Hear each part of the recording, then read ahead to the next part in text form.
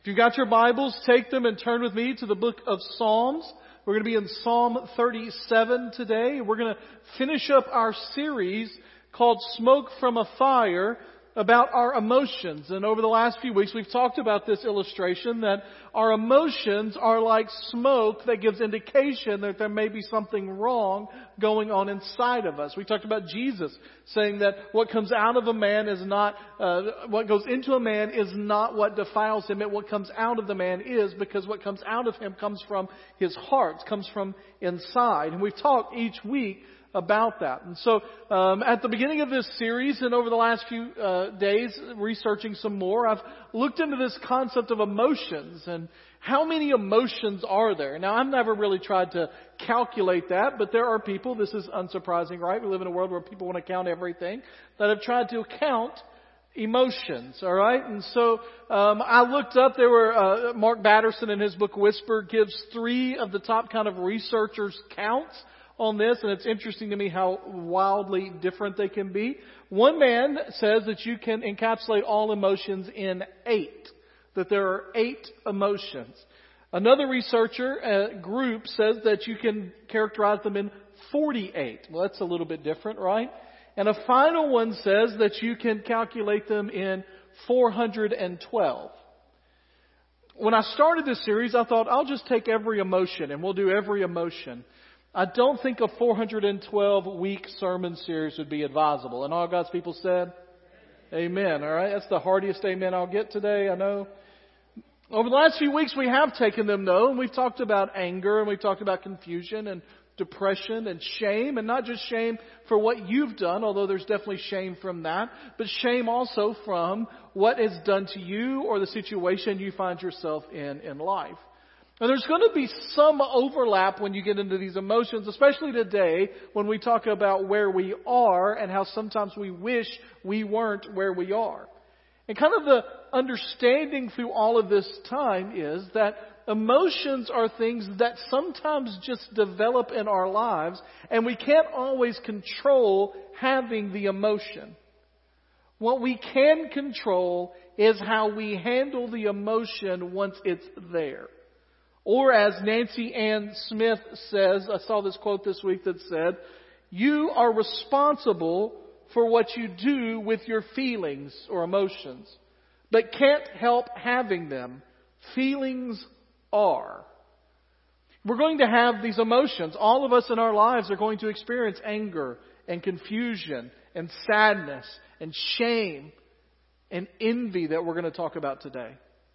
You can't avoid having them. It reminds me a little bit of Billy Graham's quote about temptation and sin. He says, you can't stop temptation from coming into your life, but you can determine how you handle it when it does.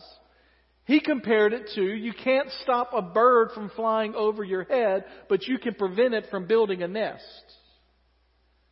Like the idea is you can't control that something's going to happen and you're going to immediately react. Now, hopefully as we grow in our relationship with the Lord, our reactions are less in those moments than they maybe were previously.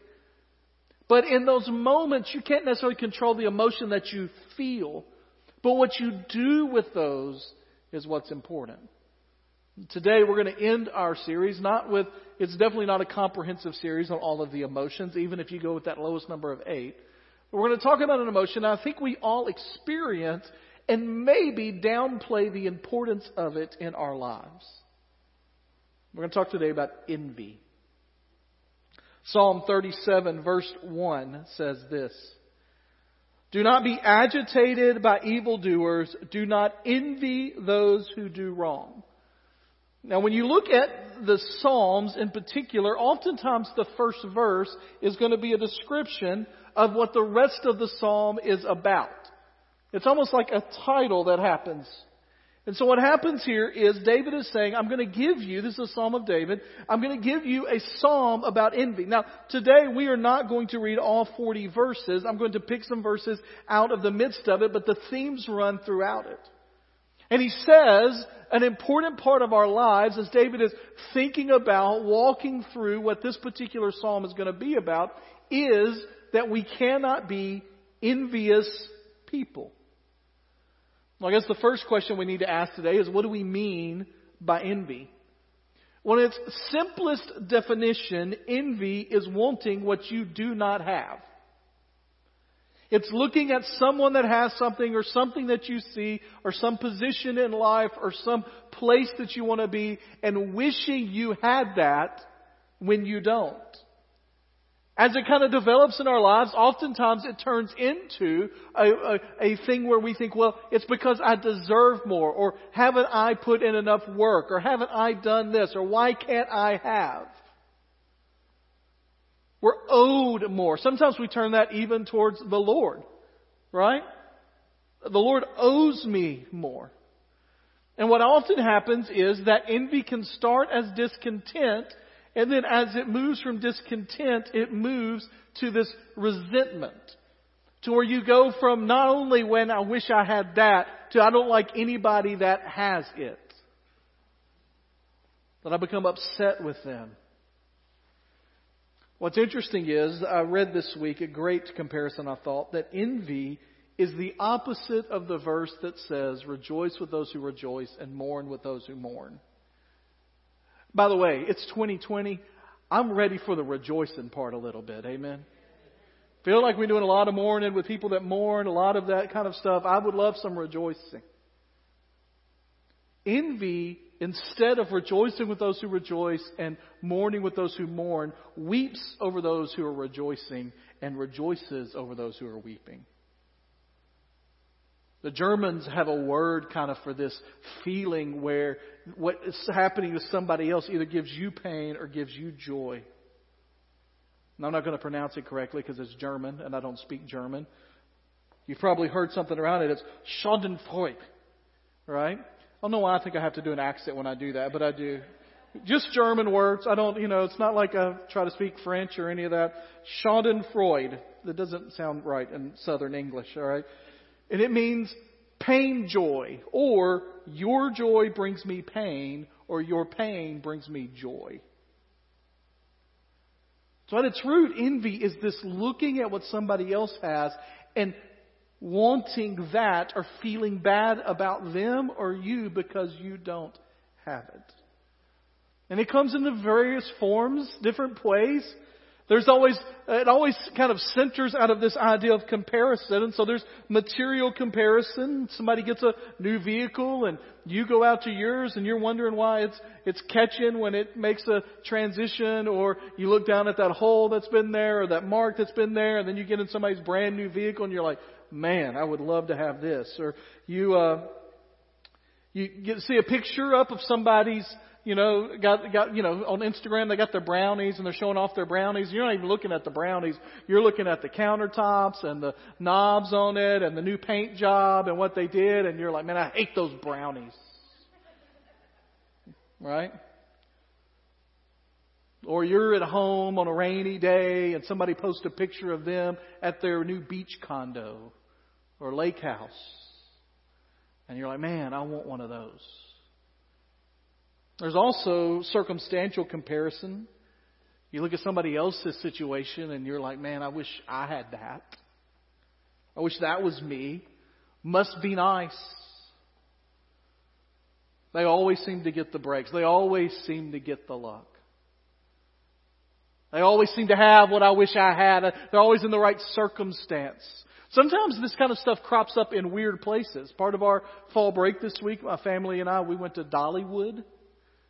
Paid Dolly's visit there. Paid her. She wasn't there, but I'm sure she was there. She just missed us somewhere.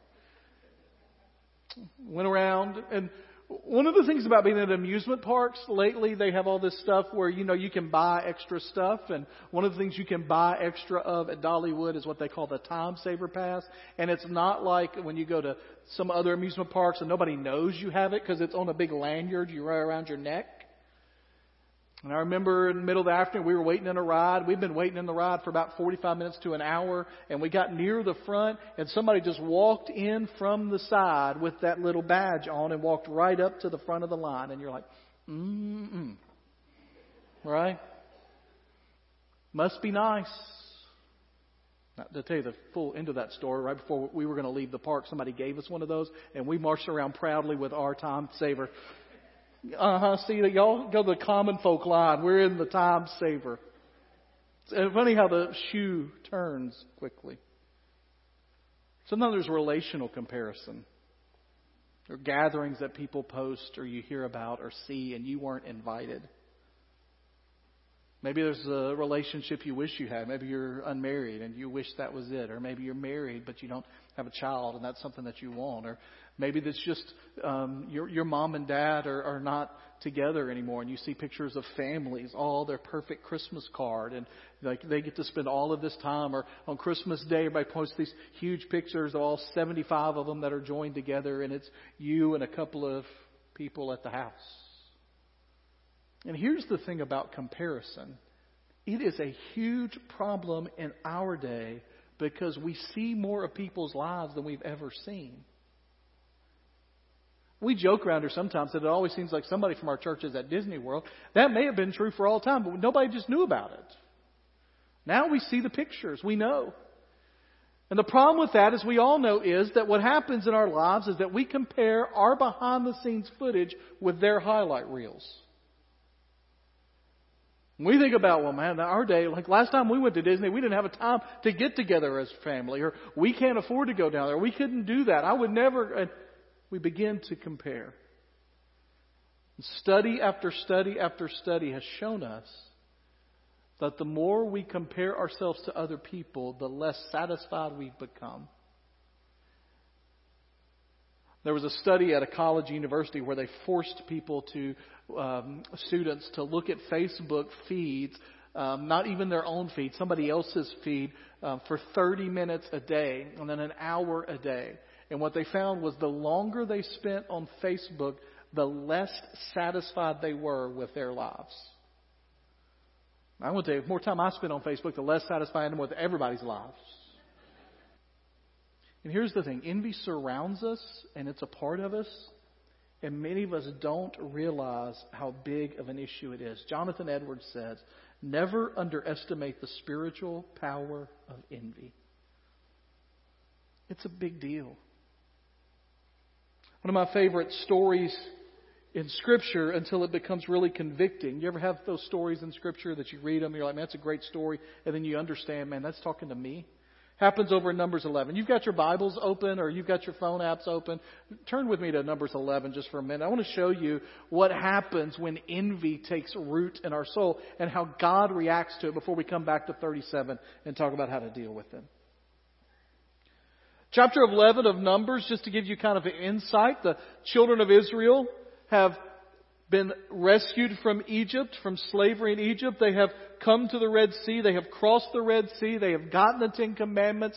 They are wandering in the wilderness already because of the mistakes that were been made. And so they know that God is going to provide for them, and He starts to provide for them every day. How does He provide for them every day? He gives them manna, right? In the Hebrew, the literal word for that, He gives them what is it, all right? And so it describes a little bit of that here in chapter 11. We're not going to read that particular part. But in chapter 11, starting in verse 4, it says, the riffraff among them had a strong craving for other food.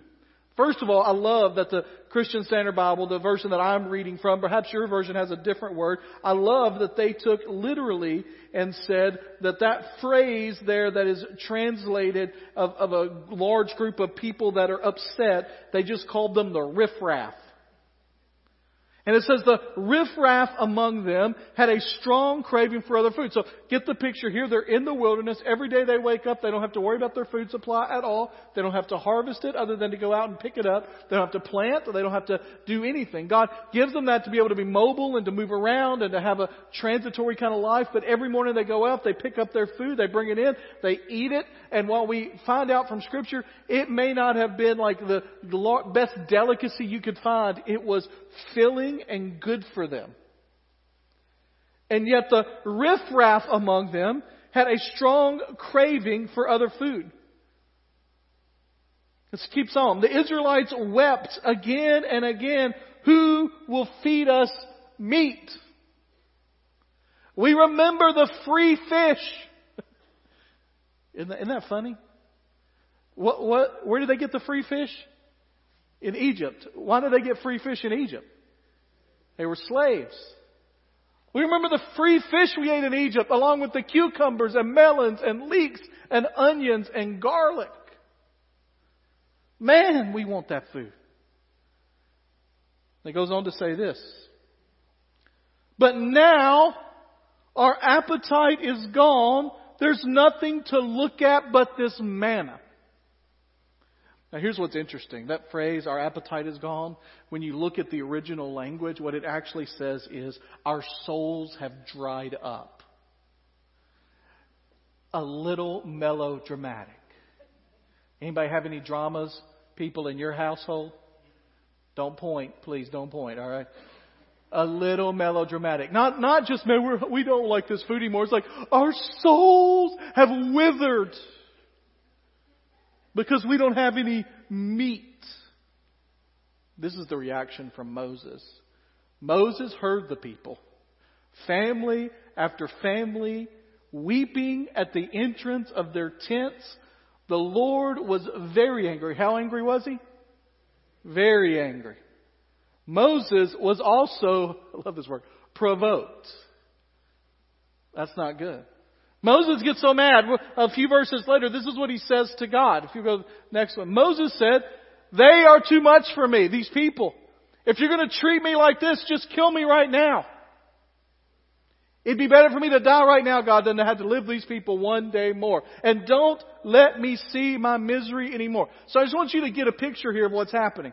God is giving them food every single day. They don't have to work for or plant or harvest. They're upset because they don't have the kind of food that they want that they had while they were slaves in Egypt. They're complaining so much that Moses says, I want to die. Melodramatic again. God, if I'm going to have to deal with this every day, just take me now. I almost imagine God in heaven going, are you kidding me? Right? I love how God responds, however. Tell the people. So he tells them to get together a group. This is a little bit later in the chapter. He says, get together a group of some elders and tell them to come meet with me. And this is what I'm going to tell you. Consecrate yourselves and ready for tomorrow. And you will eat meat because you wept in the Lord's hearing. Who will feed us meat? We were better off in Egypt. Now, right here you think, okay, God has relented. God is giving them what they want. Their weeping and gnashing of teeth and melodramatic and overly dramatic cries have been heard by the Lord. He's going to help them. But then look what he says next. The Lord will give you meat and you will eat. It's one of the most parent-sounding times in Scripture from God. Right? You will eat, not for 1 day, or 2 days, or 5 days, or 10 days, or 20 days, for a whole month, until it comes out of your nostrils and becomes nauseating to you. I don't know why, but I like that a lot. Right? I think I like it more as a parent than I did when I wasn't a parent. But you want meat? Then you're going to have meat. But you're not going to get little meat. You're going to get all you want. It's going to be all you want to the point you're not going to want any more. And it's going to be coming out of your noses. And you're going to be like, please stop giving me meat. And then he gives them the reason. Because you have rejected the Lord who is among you and wept before him. Why did we ever leave Egypt? Here's what I want you to see out of this passage, all right? We often think of envy as that little part of us that we know is not good, but it's not that bad. So what if I'd like to have a new car and I think about it a lot? Or so what if I get a little upset when somebody gets something that is good for them and I wish that I had it? And, this happens this happens in your workplace. It happens in your family. It happens in your relationships. It happens between brothers and sisters. Sometimes it happens between husbands and wives. It happens between churches, between pastors, between ministers, between co-workers, where people get elevated and you're like, man, I really wish that was me. And you get upset about it, or something good happens and you wish that it hadn't. What's the big deal? Well, in Scripture, it's pretty obvious that God is furious about it with these people, right? What is their sin here? It's that they wanted more than God had given them. They envied their life in Egypt. They desired their life in Egypt. And this wasn't something that God hadn't told them he'd get upset about. Like, it's in the top 10. You know what I'm talking about, right? What's the 10th commandment? Do not covet. There are some people that say God bookends the commandments with one, have no other gods before me, that I am enough for you, with number 10, which is, do not want anything I don't give you, because what I have given you is enough for you. And so he looks at them and he says, you have infuriated me, and I'll give you meat, but I'll give you meat till you're sick of it, so that you understand this is not an issue of what food you have. This is an issue of where your heart is before me. And the reason God is furious about it is because envy in our life first forgets the goodness of God in our past. They literally forgot that God brought them out of slavery. They are being nostalgic about working so hard that the conditions were terrible in Egypt. They were having to make their own bricks to make a quota for the day, and they could not fulfill it. And they are longing nostalgically for the days of slavery. Now, when we begin to look and say, God, why don't I have? Or why didn't you? Or what could I? Why can't I have? We are forgetting the goodness of God in the past. He has brought them out of slavery. For you and for I, we sing about the cross so much. We talk about the resurrection of Christ so much. We talk about what He's done for us so much, because it is our job and our duty to remember the goodness of what God has done for us. How He has rescued us from sin. How He has saved our souls. And when we begin to think about what we don't have, we are then forgetting what we do. It's not only that envy causes us to forget the goodness of God in the past. Envy overlooks the goodness of God now. They are literally having DoorDash manna every day. Right? And they don't have to pay an extra delivery fee. It's there. They wake up, they go out, and they're like, "Ooh, food's here for the day." Saturday, or actually Friday for them, we get a couple extra days. Take care of today and tomorrow. Yes, it's the same thing every day. But the other alternatives to manna being present every morning was for them to go find food for probably a couple of million people every day. When you think about the miraculous nature of what was happening here, one of the miracles in the New Testament that we just marvel over is that Jesus took, and it is miraculous and it is worth being marveling over, is when Jesus took some bread and some fish and created lunch for 5,000 people, right? God was providing breakfast, lunch, and dinner every day for upwards of 2 million people. Every day. Listen, I don't know your circumstances, and I don't know your financial situation. I don't know your relationship status.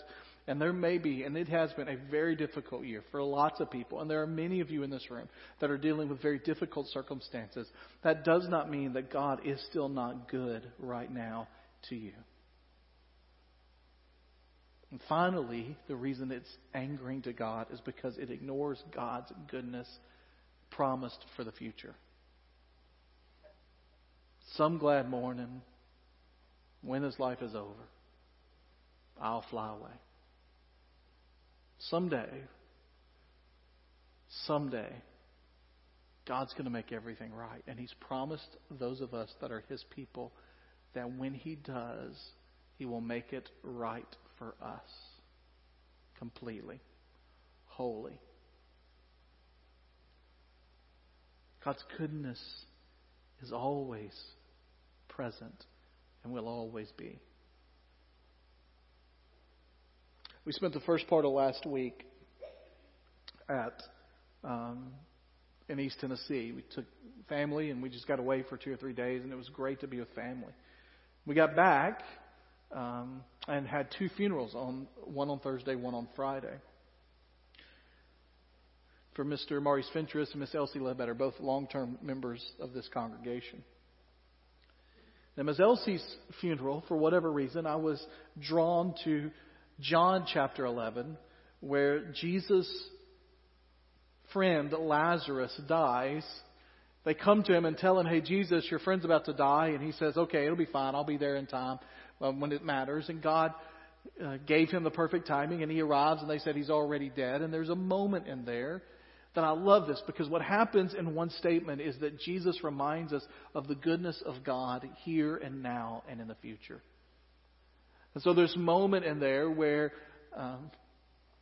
Mary and Martha are talking to him, and they both kind of say, if you would have been here, this wouldn't have happened. And Jesus says to Martha, hey, listen, if it's, you know that if I want him to be alive, he'll be alive. And she goes, I know. And she says, in the last days, I know that you are, that you'll bring about the resurrection. And Jesus basically looks at her and goes, no, not in the last days. I'm talking about now.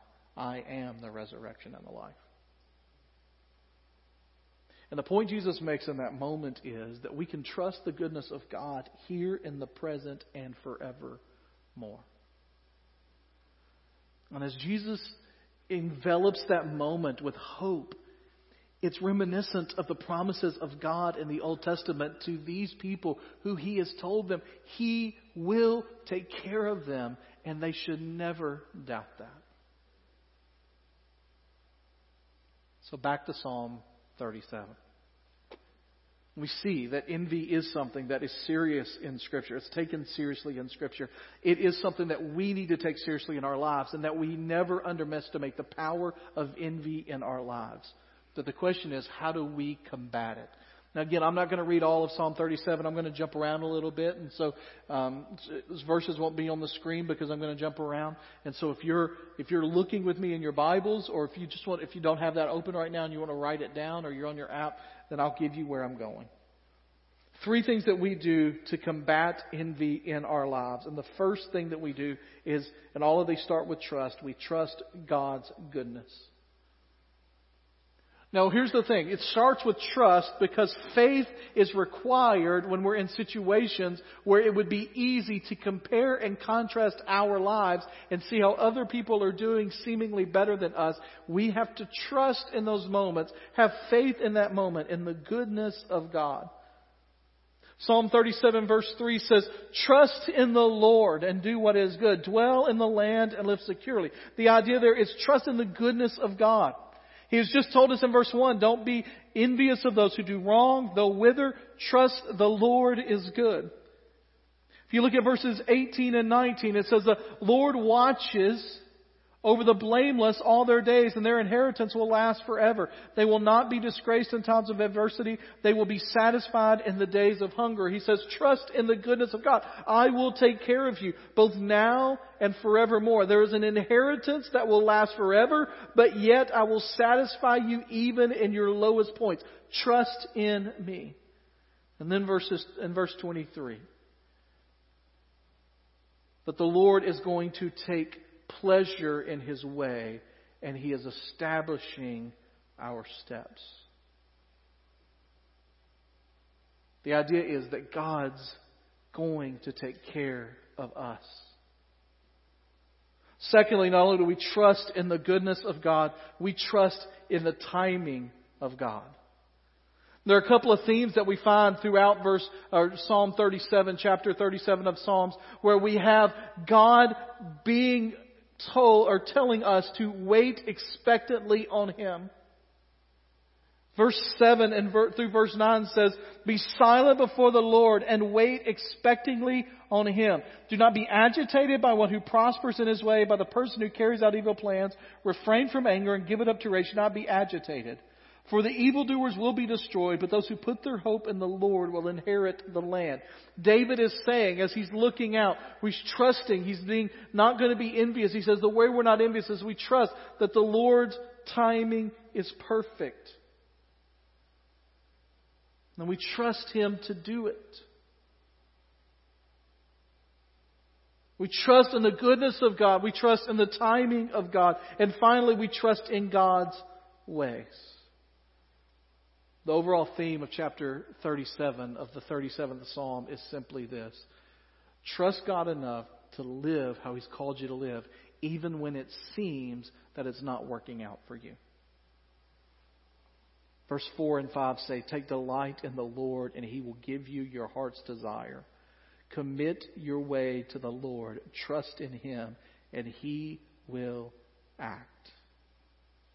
Those are promises from the Lord. That if we commit our way to the Lord, He will act. And it may not be in the exact way that we want. It may not be the way that we think it ought to happen immediately. But He will act. Psalm 37 verse 34 says it this way. Wait for the Lord and keep His way, and He will exalt you to inherit the land. He will watch when the wicked are destroyed. Wait for the Lord and keep His way. A couple of simple ways, just real practical, for us to combat envy in our lives. One is to read these Psalms and to see how people struggled with envy in their own lives. To see how David struggled with it on a regular basis, and then trust the Lord as he did. To read the Psalms that we've even talked about over the last few weeks. Some of those would be just as appropriate for envy as they were for sadness or depression, or for those times when we're angry with the Lord. Take time to read about, to reflect on, and to think about what God has done for us in the cross. His salvation that He has given us. Read about that. Pray about that. Seek the Lord in the midst of that. Lord, remind me again and again of what You've done for me. And then finally, just commit to follow the Lord no matter the circumstances of your life. To trust in Him. To trust in His goodness. And not on the things that the world tells us that we ought to trust in, but in His goodness and His goodness alone to carry us through. The last 6 months, 7 months now, I guess, close to it, since all of this began to happen in the end of February, middle of March with the pandemic and things that have come along with that, for many of us in this room have been some of the most difficult months of our lives. And in the midst of that, sometimes it's been easy to look around and compare ourselves with how other people are handling the difficulties that are happening in life. And as we compare ourselves, to be envious of not only of what might be out there right now, but to talk about, man, I just wish it would go back to like it was. In those moments, it's important for us to remember that God has been good, God is good, and God will be good all the days of our lives. Yea, though I walk through the valley of the shadow of death, I will fear no evil, because You are with me. Your rod and Your staff, they comfort me. You prepare a table before me in the presence of my enemies. My cup overflows. Surely goodness and mercy will follow me all the days of my life, and I will dwell in the house of the Lord forever. Praise be to God that He is good. Let's pray together. Heavenly Father, we are thankful that You are a good and righteous and faithful God. That You are a God that will always take care of those whom You love and are called according to Your purpose. Lord, that You are working things together for our good, even when we cannot see or understand it, Lord, that You are doing that. And Lord, I come to You today as someone, Lord, that I confess often deals with envy in my own life. And pray, Lord, that You would remind me again of how good You have been to me, how good You are to me, and how good You will be to me. And Lord, that You will help me to find my satisfaction in You.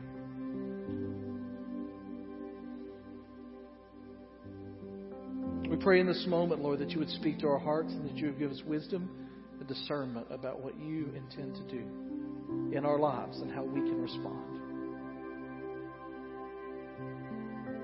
In Jesus' name I pray. Amen.